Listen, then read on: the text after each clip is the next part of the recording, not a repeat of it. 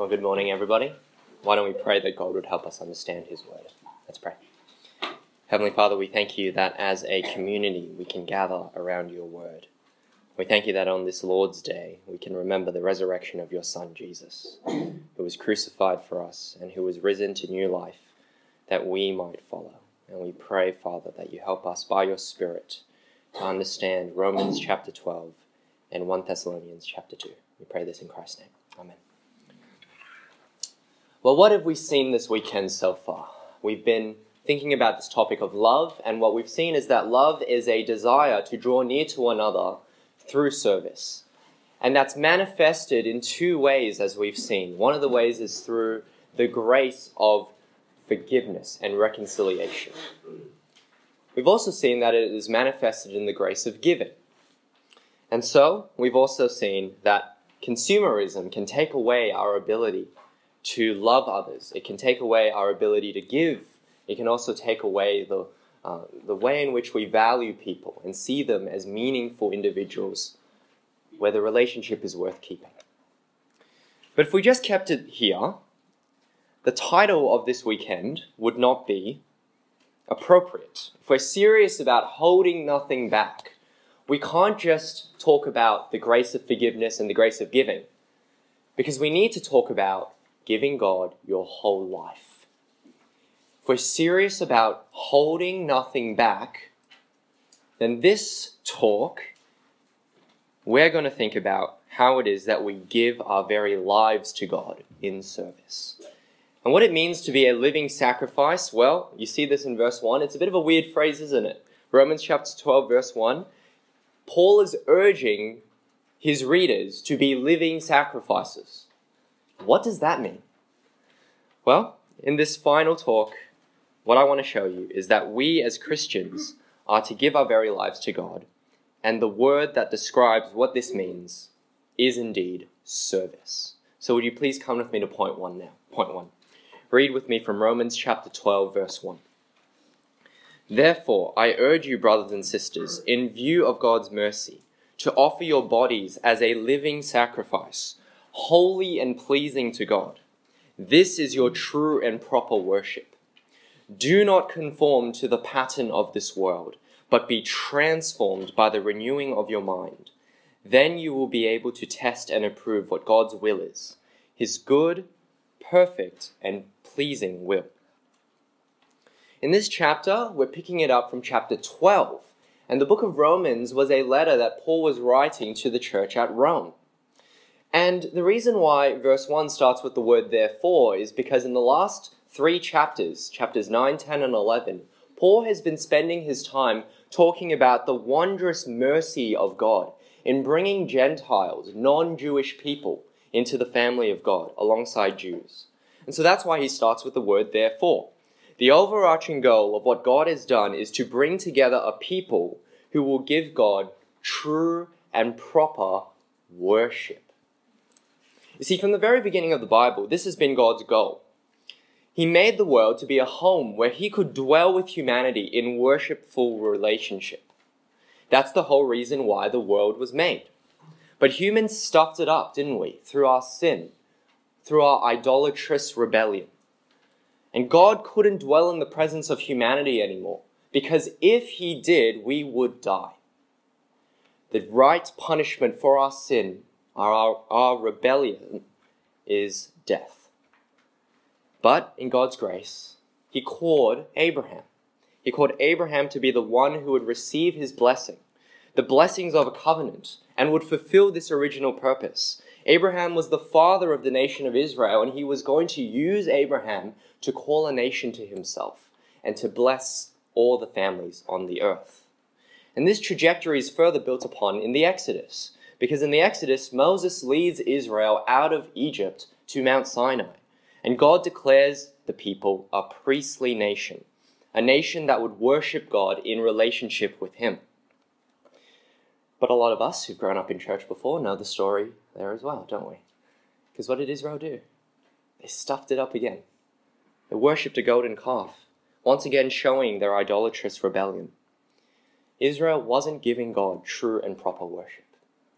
And even so, God still instituted the priesthood of Israel, who would worship God by offering sacrifices and working in the tabernacle, which would later become the temple.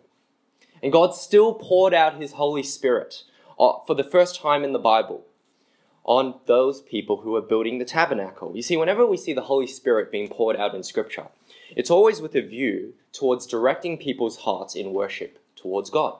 That's why you see in Judges so many times that the judges were filled with the Holy Spirit. It's because their job, as imperfect as they were, was to reform the worship of Israel. But as we see in the Old Testament, time and time again, God's people failed to worship God. Their worship was not true and proper. Their sacrifices were not acceptable. And even the ones that were made rightly did not last. None of them had a lasting sacrifice. But then came Jesus himself, who tells the woman at the well in John chapter 4 that the time has come where God is not just going to tell people to worship in this mountain or that mountain. No, God is seeking worshipers who will worship him in spirit and in truth. Jesus dies on the cross, paying the penalty for our rebellion. And he pays the perfect sacrifice that is pleasing, that is lasting, that is eternal. And in God's mercy, Jesus was raised to life, victory over death. And because of God's grace, in Jesus' death and resurrection, God now gathers a people made up of Jews and Gentiles who can worship God, who do not need to make sacrifices that are not going to be eternal. Because in Christ, that price has already been paid. And that's why Romans chapter 12 verse 1 starts with the word therefore. You see, in light of this, God victoriously bringing together a people in view of God's mercy, as it says in verse 1. Offer up, this is what Paul says to the Christians, offer up yourselves to God as living sacrifices. See, the sacrifices are living because you don't need to die ever. You don't need to die because that death has been paid for once and for all in Jesus Christ. That's why it's a living sacrifice. But not only that, your life, your living sacrifice is meant to be an enduring, continual devotion to God. It means that every part of our life is to be holy and pleasing to God. As a Christian, if you call yourself a follower of Jesus, your whole life is on display before the majesty of God at any given moment. And the only thing that saves us from feeling like that is an intrusion of our lives and is a burden that we cannot possibly bear is that every time you mess up, Jesus has paid for that already. You know, in Christ, you cannot help but please God if you are obeying his perfect will, because every sin you ever commit has already been paid for by the blood of his Son. That's one of the great freedoms of being a Christian. You see, when you sin, God doesn't turn his back towards you, right, as if he was on a swivel chair and wait for you to say, God, I'm so sorry, and then he turns back. No, that's Roman Catholic understanding of sin. That is not the Christian biblical teaching of sin. In Christ, there is no condemnation, ever. That's the great assurance we have as God's people. But, okay, so if this is what we're doing, if God has gathered us and we're meant to worship God, but what is worship? I've spent the last 5 minutes using this word worship. What is worship? What does it mean? Well, worship comes from an old word in the English language, meaning worthship. Worthship. You see, the word worship actually denotes this idea of giving honor and service to something or someone that is worthy. Very simply, worship is giving honor and service to something or someone. And when Christians speak about worship, we're speaking about honoring or serving something or someone, ascribing value and worth to them. When we worship God, we're not giving God worth, we are recognizing his worth. We are saying, look how great God is. Isn't he amazing? Look at what he has done. Look how much he has blessed me. Look how much he has shown me mercy. That's what Christians mean when we talk about worship. Now, in that definition, you might have realized that there seems to be a connection with love. And there is a connection with love. Because you see, if love is a desire to draw near to another through service, and worship is honoring and serving something or someone you think is worthy, then here's the connection. We worship what we love. We worship what we love. That's the connection. And so, as Christians who love God, we are to worship Him. That's the only logical output of our love, to worship God. Because worship is our response to what we love. And so, Swag, let me ask you, what are you worshipping? What are you giving your life to? What are you honoring and serving? You can answer that question by examining your life and looking at what really takes up your time. But also, you can answer that question by figuring out what gets you angry. Because anger, in the end, is a response when what you love is threatened. If you get cut off in traffic, it might be because, that car is speeding dangerously and it's a danger to citizens, and I am angry about that because I love, good order and moral society. Or, look, let's be honest, no, how dare you cut me off? I'm now going to be stuck behind a traffic light, right? What is that? That's self-love. That's the reason why we get angry, right? Also because we're speed demons as well, right? But when someone frustrates you or you get angry over something, it reveals a love. Because anger is the only right response we have when what we love is threatened. And so, what do you spend your time on? If we could look at your timetable. What is your life devoted to? Because that's what you're worshipping. And that is what you love then. And what do you get angry over? Because what you get angry over reveals what you love, and it's probably going to reveal what you worship. But in Christ, Christians are called to give our whole lives to God in honor and service. And we do this because we love Him. And we can be better worshippers of God. The way in which we're meant to worship God is verse 2, right? It's do not be conformed to this world. Be transformed. Discern what God's will is. We're to be transformed, avoiding worldliness, seeking to align our desires and our perceptions with God's good and pleasing and perfect will. This is why we believe in coming to church and hearing God's word faithfully proclaimed. Going to community group and reading God's word together as a community. Listening to sermons, reading God's word ourselves, going to conferences. We do all of this and speak the truth in love to one another because we want to be transformed, not conformed to this pattern of this world. Christian, here today, you have been saved for worship. In other words, you've been saved for service. So give yourself to God. Give your entire life to God. Christianity is not compartmentalized to Sunday. Your faithfulness to Jesus should impact every aspect of your life, from the way in which you buy your food to the way in which you go to sleep. Give your whole life to God and say to Him, Father, let my life glorify you in everything I do. But how do we do that? How are we meant to do this? Because thank you, James, that's good. I want to give my life to God. How do I do it? Well, there are 3 ways that you can do that. We're here at point 2. Give yourself to your sisters and brothers in Christ. Come with me to Romans chapter 12, verse 3 then. Because he says, For by the grace given me, I say to every one of you, do not think of yourself more highly than you ought, but rather think of yourself with sober judgment, in accordance with the faith God has distributed to each of you. For just as each of us has one body with many members, and these members do not all have the same function, so in Christ we, though many, form one body, and each member belongs to all the others. In verse 4, we see that as members of the church, we are many. But in verse 3, we also see that none of us should think of ourselves more highly than we ought. Notice that Paul here is not saying that you should think of yourself lowly. That's not what the verse says. He's saying you should think of yourself rightly. Don't think of yourself any higher than you ought. You see, this is one of the great paradoxes of pride, isn't it? Because we think that pride is thinking you're better than everyone.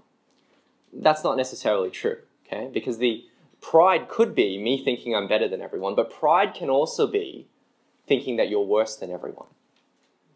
In the midst of God saying you are redeemed and forgiven and loved, you say, no, I'm not forgiven. No, I don't deserve forgiveness. No, I don't deserve love. No, I am dirty. No, I am this. No, I am that. And you're saying your opinion matters more than God's. Humility is thinking of yourself rightly. And in the context of service, it's thinking of yourself no more highly than you ought and no more lowly than you ought, especially when it comes to your brothers and sisters. In other words, don't be prideful and don't be arrogant. And as verse 5 says, though we are many, we each belong to each other. You see, as a church family, I want to ask you, do you believe this? Do you believe that as members of this church, you belong to one another? You don't just come to this church, you belong to this church as a family. Do you believe that each and every one of you here who is a member of this church has a part to play in the functioning of this body? You are a body filled with different parts, and you have the tremendous privilege of serving one another. Some of you may have heard of the 80-20 rule, and it's used in a number of places, but when it comes to church settings, the 80-20 rule basically says that 80% of the work in a church is done by 20% of the people. And I don't know everything about your church, but I would hazard a guess and say that there are some people who are extremely faithful in their service, but perhaps they may be doing too much. There are some of you who may be doing nothing. Every member has a part to play. Every member has something to do. And in verses 6 to 8, we see some examples of this. You see, there isn't a cohesive, comprehensive list of gifts in Scripture. But let's just focus on a few of these, for example, right? Because the idea here is that every member of God's church can contribute something. Now, I know that you're going to go through spiritual gifts in the future in 1 Corinthians, so if I say anything wrong, I'm sure Pete will correct it. Okay? But allow me to just say a few general things about spiritual gifts. The first one is this. The gift is to you, but the gift is not for you. Spiritual gifts are given to you, but they are not given for you. Spiritual gifts are given to you, but they're given for the benefit and the building up of the body. Which is why it doesn't make any sense for a person who doesn't go to church to say, what is my spiritual gift? That doesn't make any sense. Because how can we know unless you are part of a body wherein the gift is building up other people? You know, I know people who think they have the gift of teaching, but they don't encourage anyone with God's word. Or the gift of evangelism, but they haven't shared the gospel with anyone in months. Gifts are given to you, but they are given for the church. And also, gifts do not need to be clearly identified all the time. In other words, you don't have to say, all right, here are my 3 gifts, and then that's going to be the case for the rest of my life.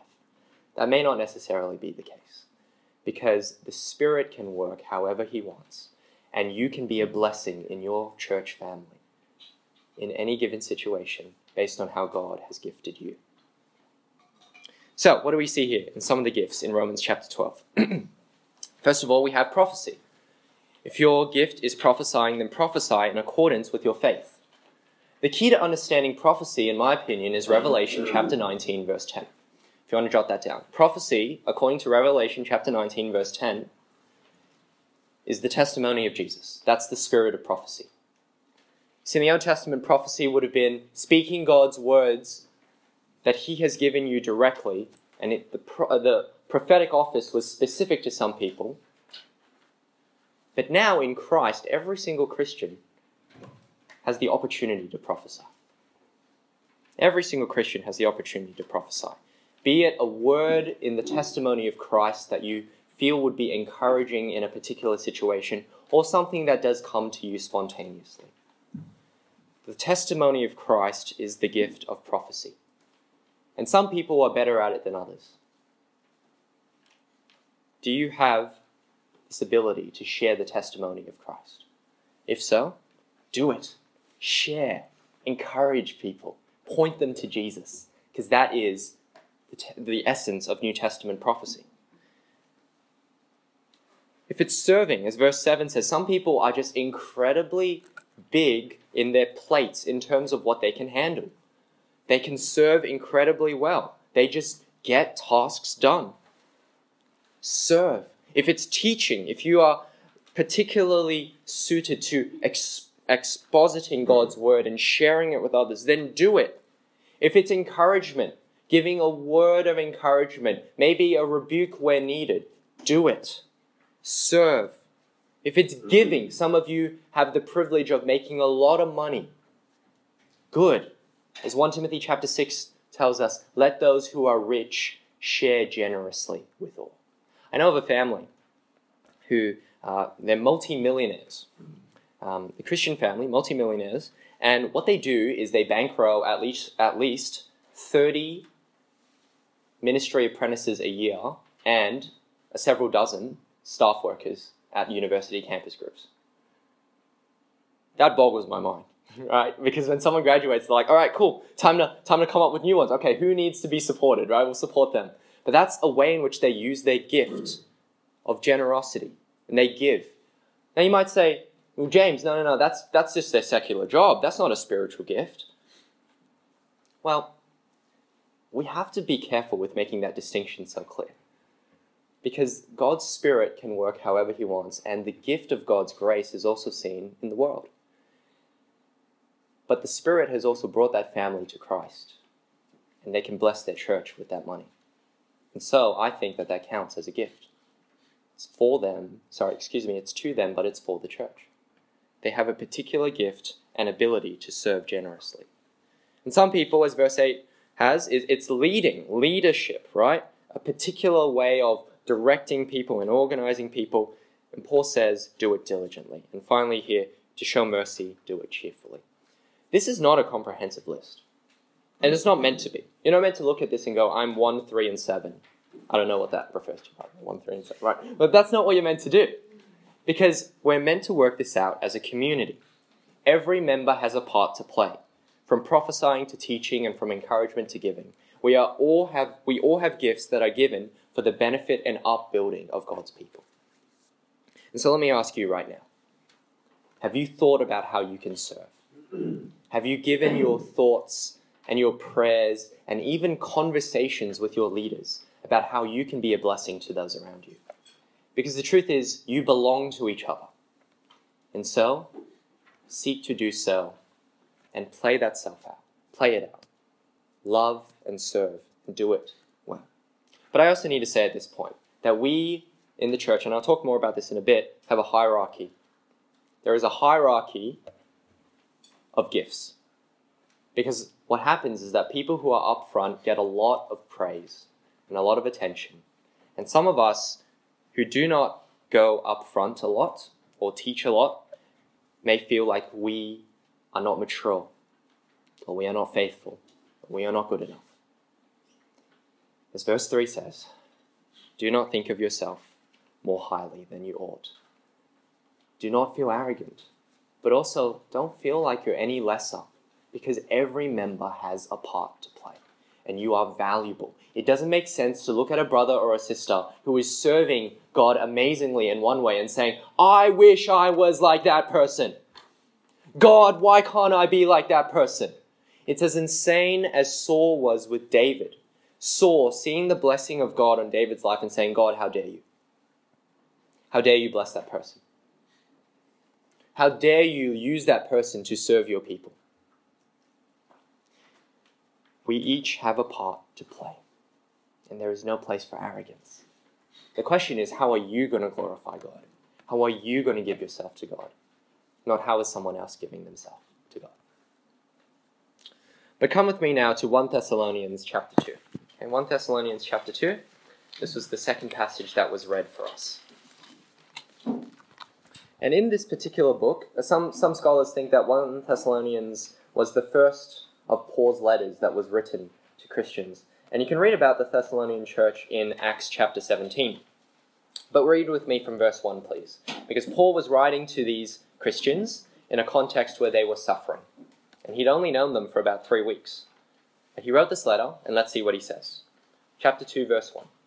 You know, brothers and sisters, that our visit to you was not without results. We had previously suffered and been treated outrageously in Philippi. By the way, that was in Acts chapter 16, right? So 1 chapter before in Acts. As you know, but with the help of our God, we dared to tell you his gospel in the face of strong opposition. For the appeal we make does not spring from error or impure motives, nor are we trying to trick you. On the contrary, we speak as those approved by God to be entrusted with the gospel. We are not trying to please people, but God, who tests our hearts. Paul gave his service in order to please God. Paul knows that he's been saved by grace, but he's been saved for faithful service. He did it without any impure motives, without any error, without any desire to deceive or to manipulate people. Why do you serve? Southwest Evangelical Church, do you serve out of obligation? Out of a desire to possess power? A desire to receive the praise of your family, your peers, and for your self-satisfaction? Or because you're in uni and you have a lot of time and you've got nothing better to do? That's not love. That's entertainment.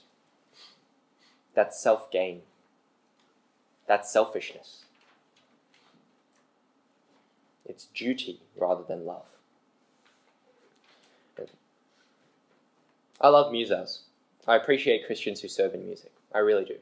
And I wish that I had more opportunities to encourage musos. But I remember in 2013, I was at a praise night, speaking at this praise night, and I arrived early to see the musicians practicing.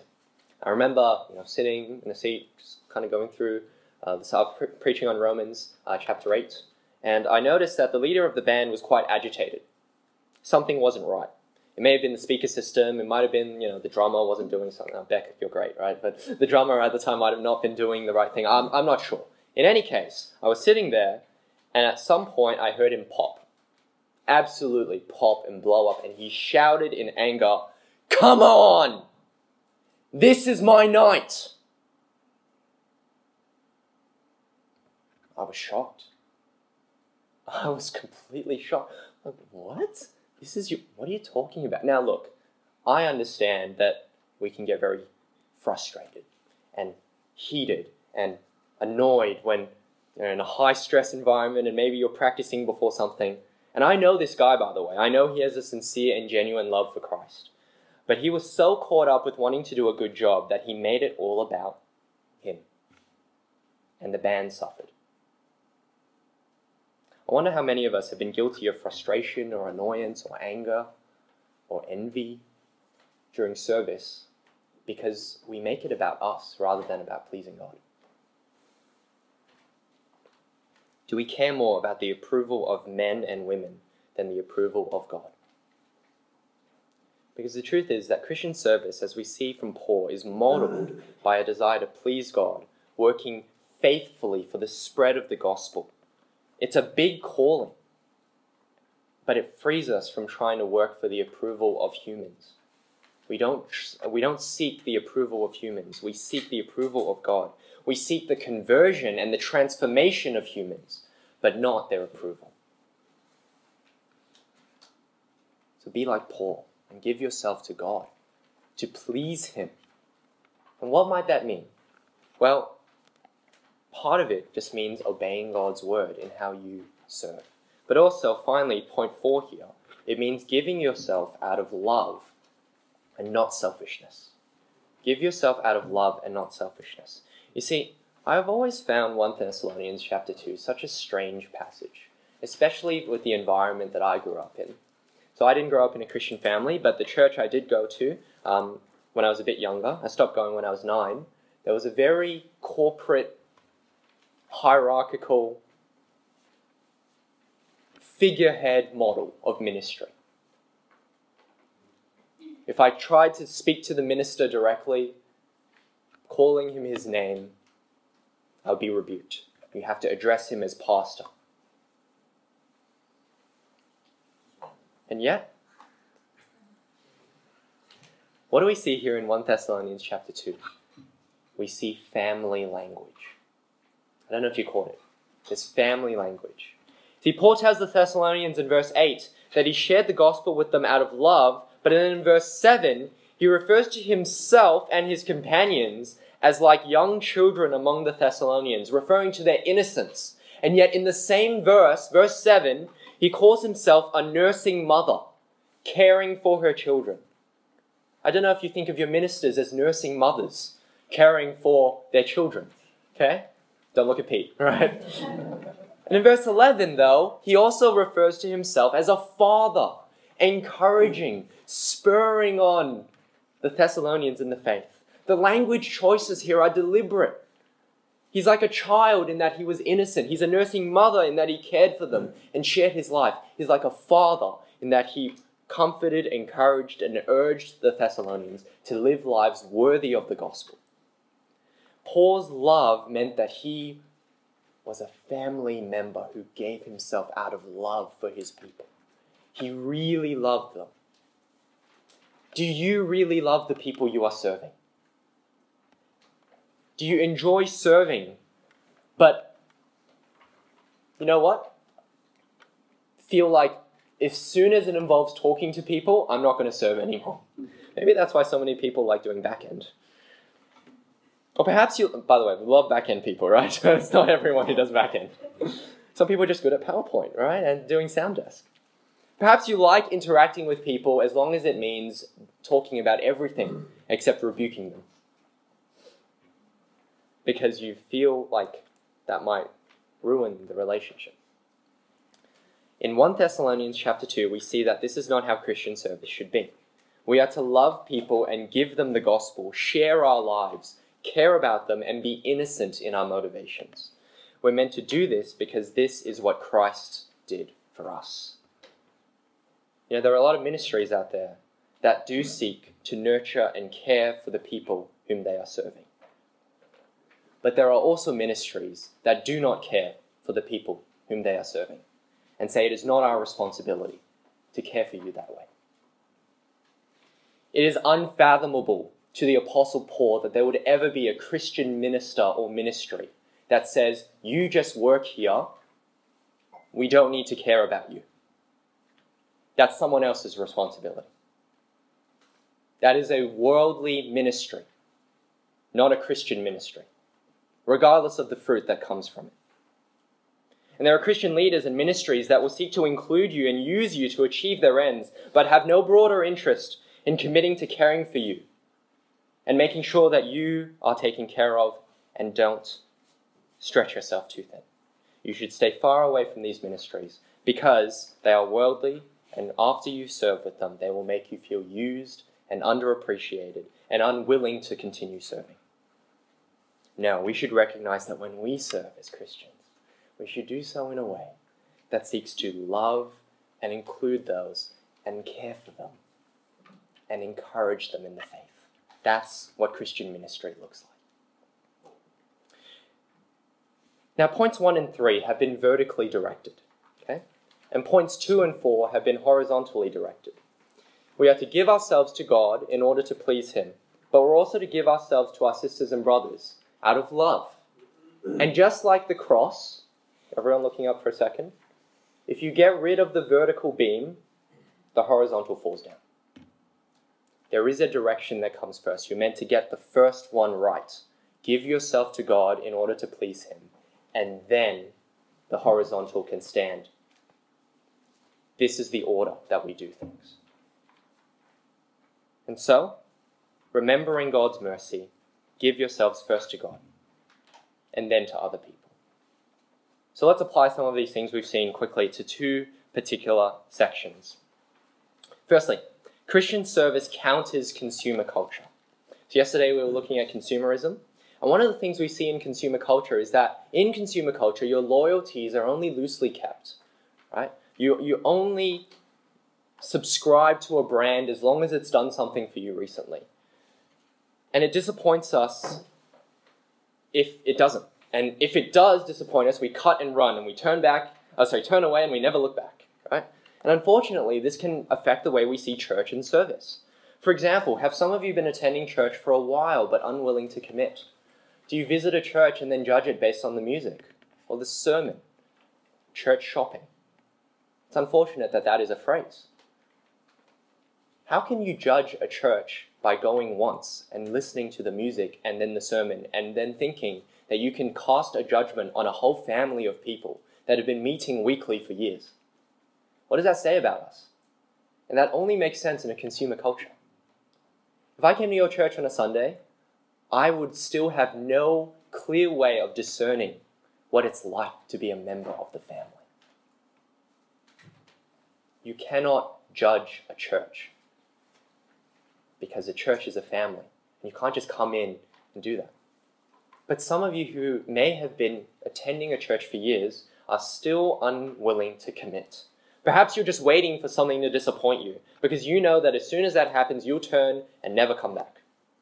And this may be the reason that you don't serve at this church, even though you've been at this young adults group for a while. But as we've seen in Scripture, every member has a role to play, and you need to commit to a family with whom you can belong to and whom you belong to. In a real sense, we counter consumer culture by loving. Because think about what loving is, right? It's drawing near to another through service. Isn't that the essence of going against consumer culture? Just keeping a detachment and saying my loyalty to you is only loosely kept? Instead of seeing our interactions in church in terms of what can you do for me, we need to see it in terms of what can I do for us? What can I do for us? But it also affects our personal relationships. I think it's a terrible thing that we talk about investing in relationships. Now, I want to be clear, if you continue using the word investing, there's nothing wrong with that, okay? But just think for a second about what that word means, investing in relationships. What, are we expecting some capital return, right? I'm going to give a lot, and if this person doesn't return it, it wasn't worth it. Because unfortunately, that's how a lot of us see friendships. And the reason why we get so hurt is because you feel like you've given so much to a friendship, and the other person hasn't returned it. If that happens, what are you going to do? Are you going to cut and run because the investment wasn't worth it? As God's people, that's not how we should treat people. It's not how we should treat others. We are to love without expectation. God's people are called to be devoted to one another, hospitable, committed. But finally then, Christian service is not another outlet for careerism. You see, we have to be careful with perceiving Christian service in the church in the way that our world sees jobs and promotions. Because what makes sense in a job setting? In a job setting, you would go, okay, what does the next year look like and what are my options for growth? How can I make an impact in this place? What does it look like for me in the future? And if you stay in the same position for 2 or 3 or 4 years, you're stagnant. You're not going anywhere. You're not advancing. I think I need something different. That's the natural thought that comes from a job. And that makes sense in a job, not in the church. It makes sense in careers, but not in a church. You see, in a church setting, we should not try and prove ourselves in order to gain more power. It's not always about the next thing, the next role, the next position.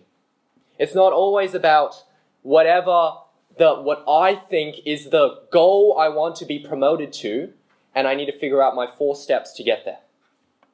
That is not what we do in church.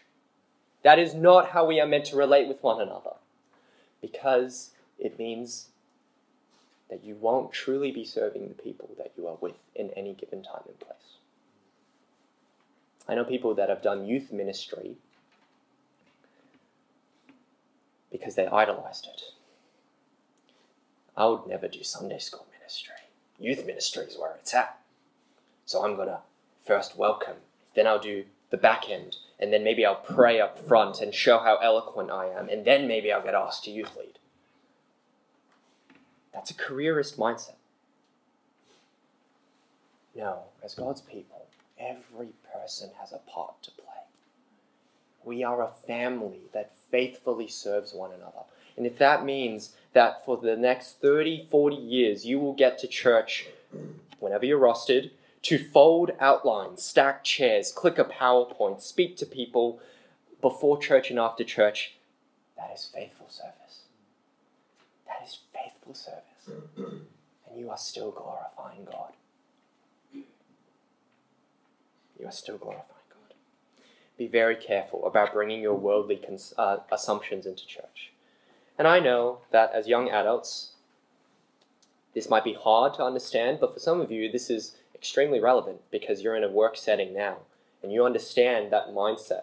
You know, there's a joke, but it's actually been shown to be true that most Gen Z people, these are people who don't remember where they were when 9/11 happened. I hope you're not lolling at 9/11.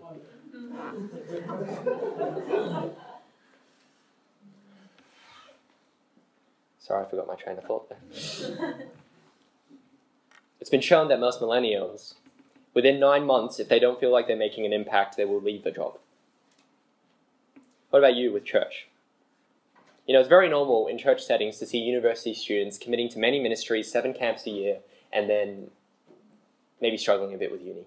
But still, they're committed to church service, right? But then what happens is that they graduate. They start a job. And they stop serving altogether. Now, I know there are a lot of reasons that could be behind this. In fact, I think that if a worker can make it to Sunday service, church, and the community group, that's already doing very well. But why is it that some people who are so fired up about service in university completely stop serving when they work or start working, or maybe get married? That's another issue. Why is that? When our whole life is meant to be given in service to God, we shouldn't be pulling back from service altogether. You see, friends, I suspect that one of the reasons is that for a lot of university students, church was just a ladder, and then now they're in the real corporate environment or a real work environment. Now they have another ladder. I reached the top. I was a youth leader. I've done my time. What does that even mean, I've done my time? Some of you have heard that before. I've heard that about beach missions. I was talking to a guy and he's like, I think I've done my time here. I'm like, how long have you been in this beach mission? 3 years. I'm like, do you know that people used to stay at beach missions for 30, 40 years? You've done your time? What does that even mean? This is not a career. This is a family. And as young adults, I need to implore you, remember this for the rest of your life, because as soon as you graduate, you will have more money than you know what to do with, and you will have less time than you know what to spend on. You have to prioritize what matters. And so, let's finish off this weekend. What have we seen? We've seen that love is a desire to draw near to another and serve them. And what we've seen today is that you worship what you love. And so, how are you loving your brothers and sisters through reconciliation and forgiveness? How are you going to love your family and your church and your sisters and brothers in Christ through giving the rest of your life? And how are you going to serve, giving yourself to God and giving yourself to His people? Whatever that may mean, regardless of the cost, because we have been saved to worship.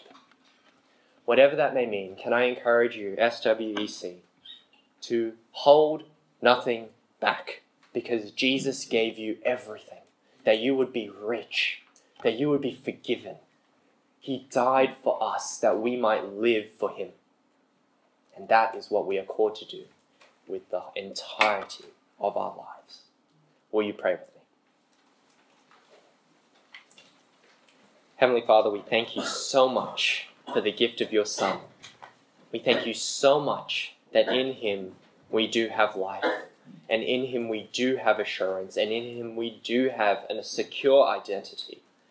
Father, we pray that we would give ourselves wholeheartedly to you, and whatever that may mean, as hard as that may be, because you have not withheld anything from us. We pray that we would give our whole lives to you. In Jesus' name, amen.